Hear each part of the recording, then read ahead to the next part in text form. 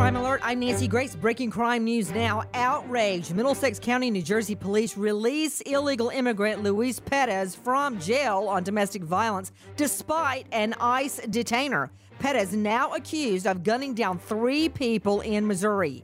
Arizona, police search for a would-be kidnapper who tried to lure an 11-year-old girl into his SUV, but the perp didn't know the secret family code and the girl ran. To Texas, Javier Tellez cuts himself on broken window glass attempting to burglarize a home, bleeds to death. Investigation ongoing. For the latest crime and justice news, go to crimeonline.com. This Crime Alert brought to you by TheraWorks Relief. Users swear they experience relief from muscle cramps and soreness with TheraWorks Relief. Fast-acting foam proven to prevent and relieve foot and leg pain and cramps. Get TheraWorks Relief today in the pain relief aisle at your local pharmacy or at TheraWorksRelief.com. Ask your pharmacist for TheraWorks Relief. With this Crime Alert, I'm Nancy Grace.